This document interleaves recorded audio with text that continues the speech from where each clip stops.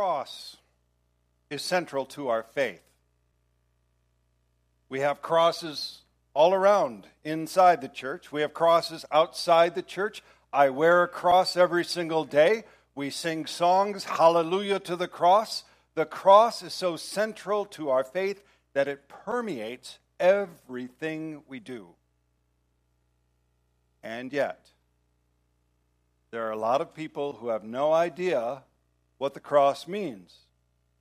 Just this week, I was talking with a high schooler, a senior in high school, and he had a cross on his neck, around his neck, on a chain. And it was fairly large. It wasn't overly large, but it was ornate enough that it certainly called attention to itself. And so I asked him, "Does it mean anything to you?" And he said, "Well, it was a gift from some folks, but it doesn't really mean anything to me." His answer was not surprising, even though it was disappointing. For many people, the cross is just a piece of jewelry. And that's the mindset for many, many people. They have no idea. It is an empty symbol for folks. Even inside the church, we see it so often that sometimes we forget actually what it means. So tonight, I think it would be good for us to ask ourselves, what does the cross mean? When you look at the cross, what do you see?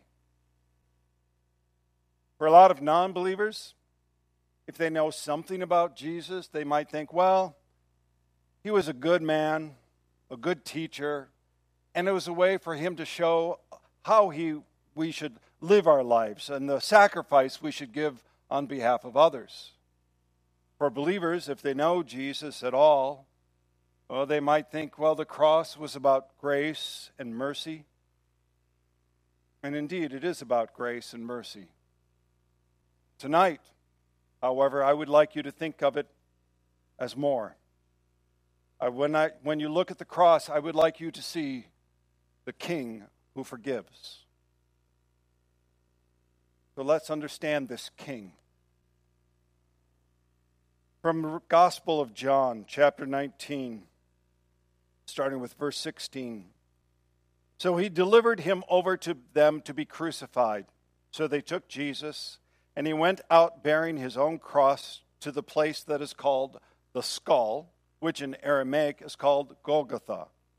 There they crucified him with two others, one on either side, and Jesus between them. Now the exact location of Golgotha is somewhat unknown. It is certainly in Jerusalem, but outside the city. There's a place where they say it is the place of Golgotha where Jesus was crucified. In fact, if you take a look at the hillside, it looks like there are two empty eye sockets that would be the skull. Now, this is 2,000 years ago. Was it the same then as it is today? It's hard to say. But it does look like a skull. And by the way, Golgotha, when you translate it from Greek into Latin and then Latin into English, is known as Calvary. So if you hear of a church named Calvary, it refers back to Golgotha, the place of the skull. Or you hear Mount Calvary Church. That is the mount where Jesus was crucified, him with two others, all on crosses. But there was something different about this cross. This cross had a sign on it that proclaimed him king in 3 different languages. In fact, if you look closely, I know it's very dim tonight, but there are 3 different languages on there: Aramaic, Greek, and Latin. All say Jesus of Nazareth, King of the Jews. This is what Pilate wrote. If you go to Scripture from the Gospel of John again, it says Pilate wrote an inscription and put it on the cross. It read, Jesus of Nazareth, King of the Jews. Many of the Jews read this inscription, for the place where Jesus was crucified was near the city, and it was written in Aramaic, Latin, and Greek.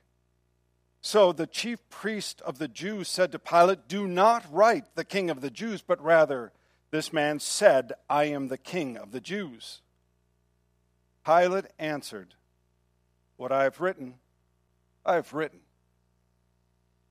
So the question is, was Pilate right? Was Jesus King of the Jews? You see, just a few days before, on Palm Sunday, he had entered triumphantly into Jerusalem. And the people shouted their hosannas. "Hosanna to the Son of David. Blessed is he who comes in the name of the Lord. Hosanna in the highest." With their shouts of praise, they were saying that he is of the line of David. He is of royal lineage.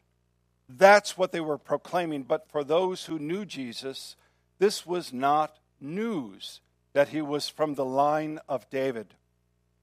In fact, this is what the angel of the Lord said to Mary. He will be great and called Son of the Most High. And the Lord God will give to him the throne of his father David, and he will reign over the house of Jacob forever, and of his kingdom there will be no end. And in the Gospel of Matthew, it says the wise men came to see the king. It says, they said, "Where is he who has been born King of the Jews? For we saw his star when it rose and have come to worship him." They knew that he was the King of the Jews because they had read the scripture. It wasn't Pilate who said he is the King of the Jews. This was from long, long ago. It was ordained by God. Read Daniel chapter 7. "I saw in the night visions, and behold, with the clouds of heaven there came one like a son of man, and he came to the Ancient of Days and was presented before him.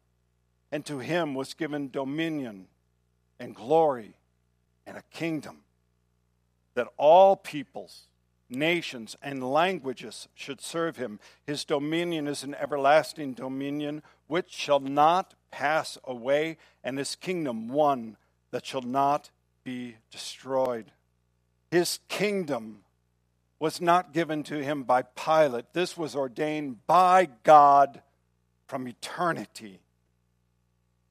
And thus, the exchange that Jesus had with Pilate, recorded, accounted in all four of the Gospels, is so important.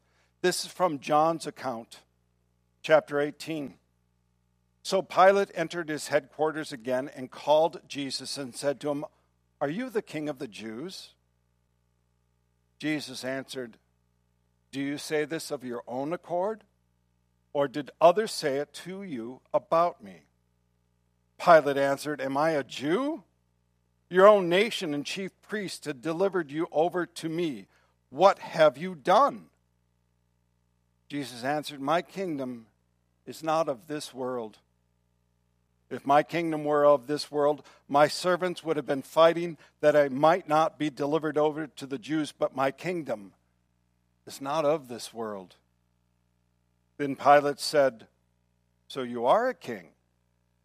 Jesus answered, 'You say that I am a king.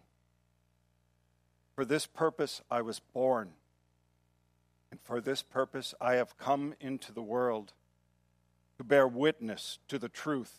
Everyone who is of the truth listens to my voice.' Jesus said that his kingdom is not of this world. He is not just the King of the Jews. He is the King of kings. He is the Lord of lords. He is the King of righteousness. He is the Holy One of God. He is the rock. He is the Redeemer. He is the Alpha and the Omega, the beginning and the end, the first and the last. He is the author of salvation. He is the cornerstone, the Savior. He is the Christ of God. He is the great I am. He himself is Yahweh. And Pilate, whether he knew it or not, had written this on the cross.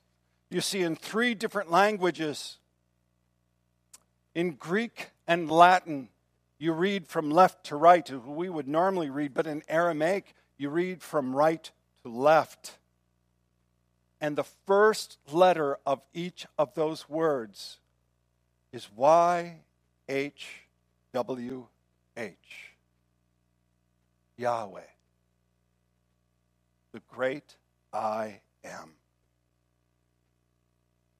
Pilate unknowingly and in complete shock to the Jews wrote the unspoken name of God for all to see. God, through Pilate, had declared his Son God, Savior of the world. Behold the cross. The King of Kings and the Lord of Lords was on that cross. And he is the King who forgives. From the Gospel of Luke, 2 others who were criminals were led away to be put to death with him. And when they came to the place that is called the Skull, there they crucified him. And the criminals, one on his right and one on his left. And Jesus said, Father, forgive them, for they know not what they do. Now let me ask you, if you were being kicked, if you were being beaten, if you were near death, would the first thing in your mind and out of your lips be forgiveness of the people who are beating you, who are killing you? I mean, no, it wouldn't, would it? Your first thought would not be forgiveness. The first thought would be anger, wrath, hatred, perhaps even seeking for revenge. This is the natural course for us. Think of all the movies that are out there where the one who is down and out gets beaten. And then what it is? It's a story of revenge, where that person comes out on top and we cheer for that person because they have gotten revenge. Rarely, if ever, will you see a story about forgiveness. And yet this is what Jesus did. He pleaded to the Father to forgive them. He is our intercessor before the very throne, even if they were ignorant. But let me ask you, what were they ignorant of? Did they not know that they were shouting, crucify him, crucify him?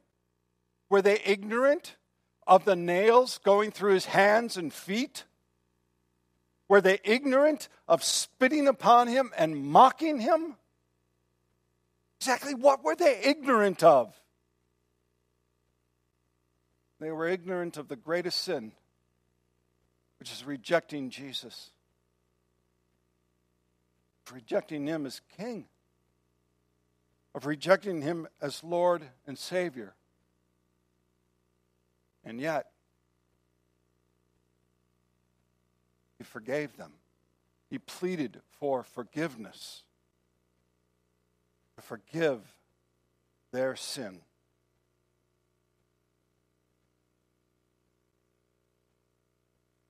To forgive someone's sin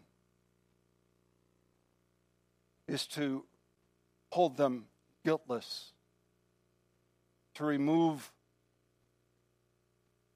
what they have done is wrong,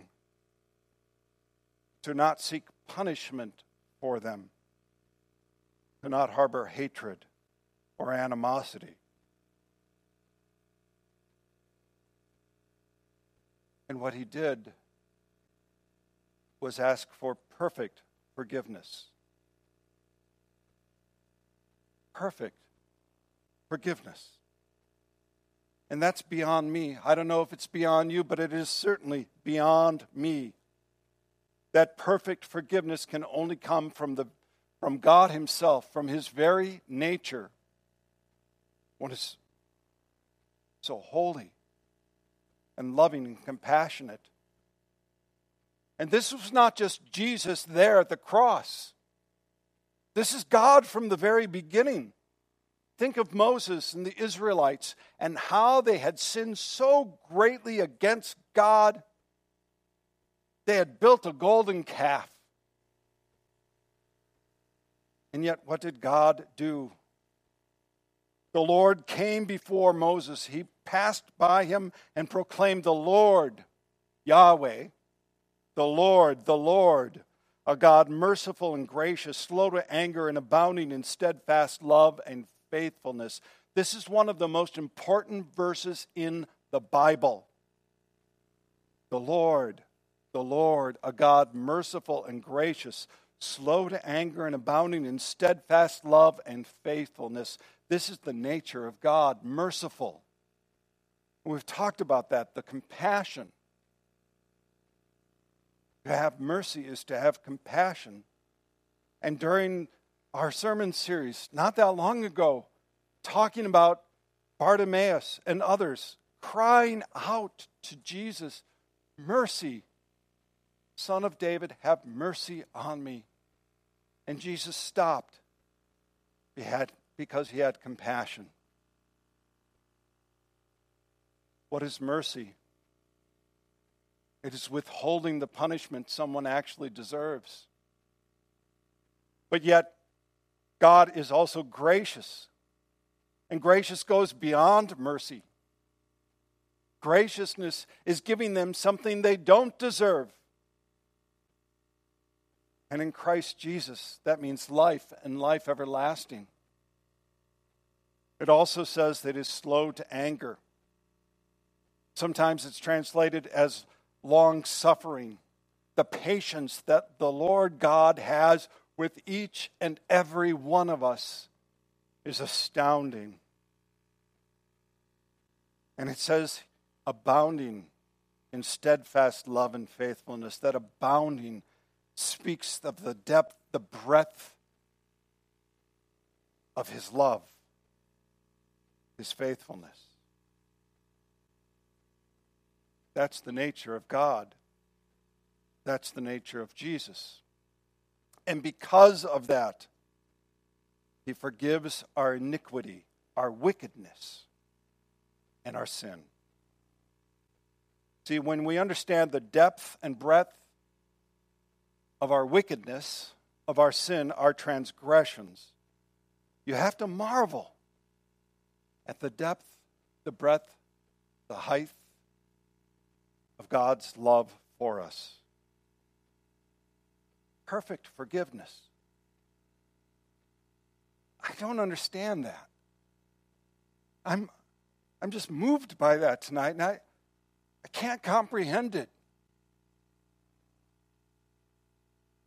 Peter had trouble understanding it too. You know, Jesus was teaching his disciples that they had to forgive.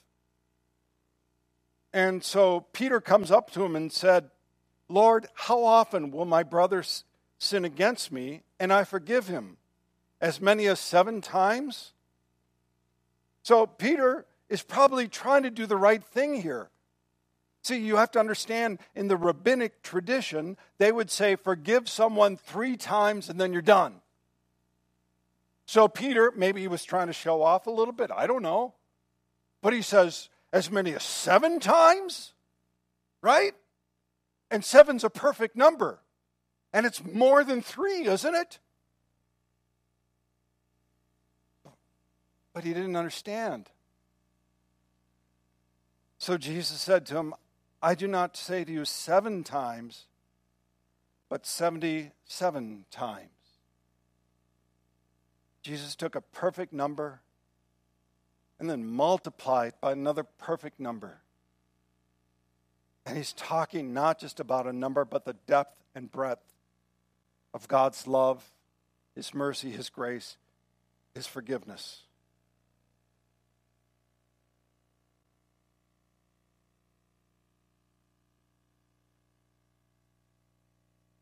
That's the degree of the cross.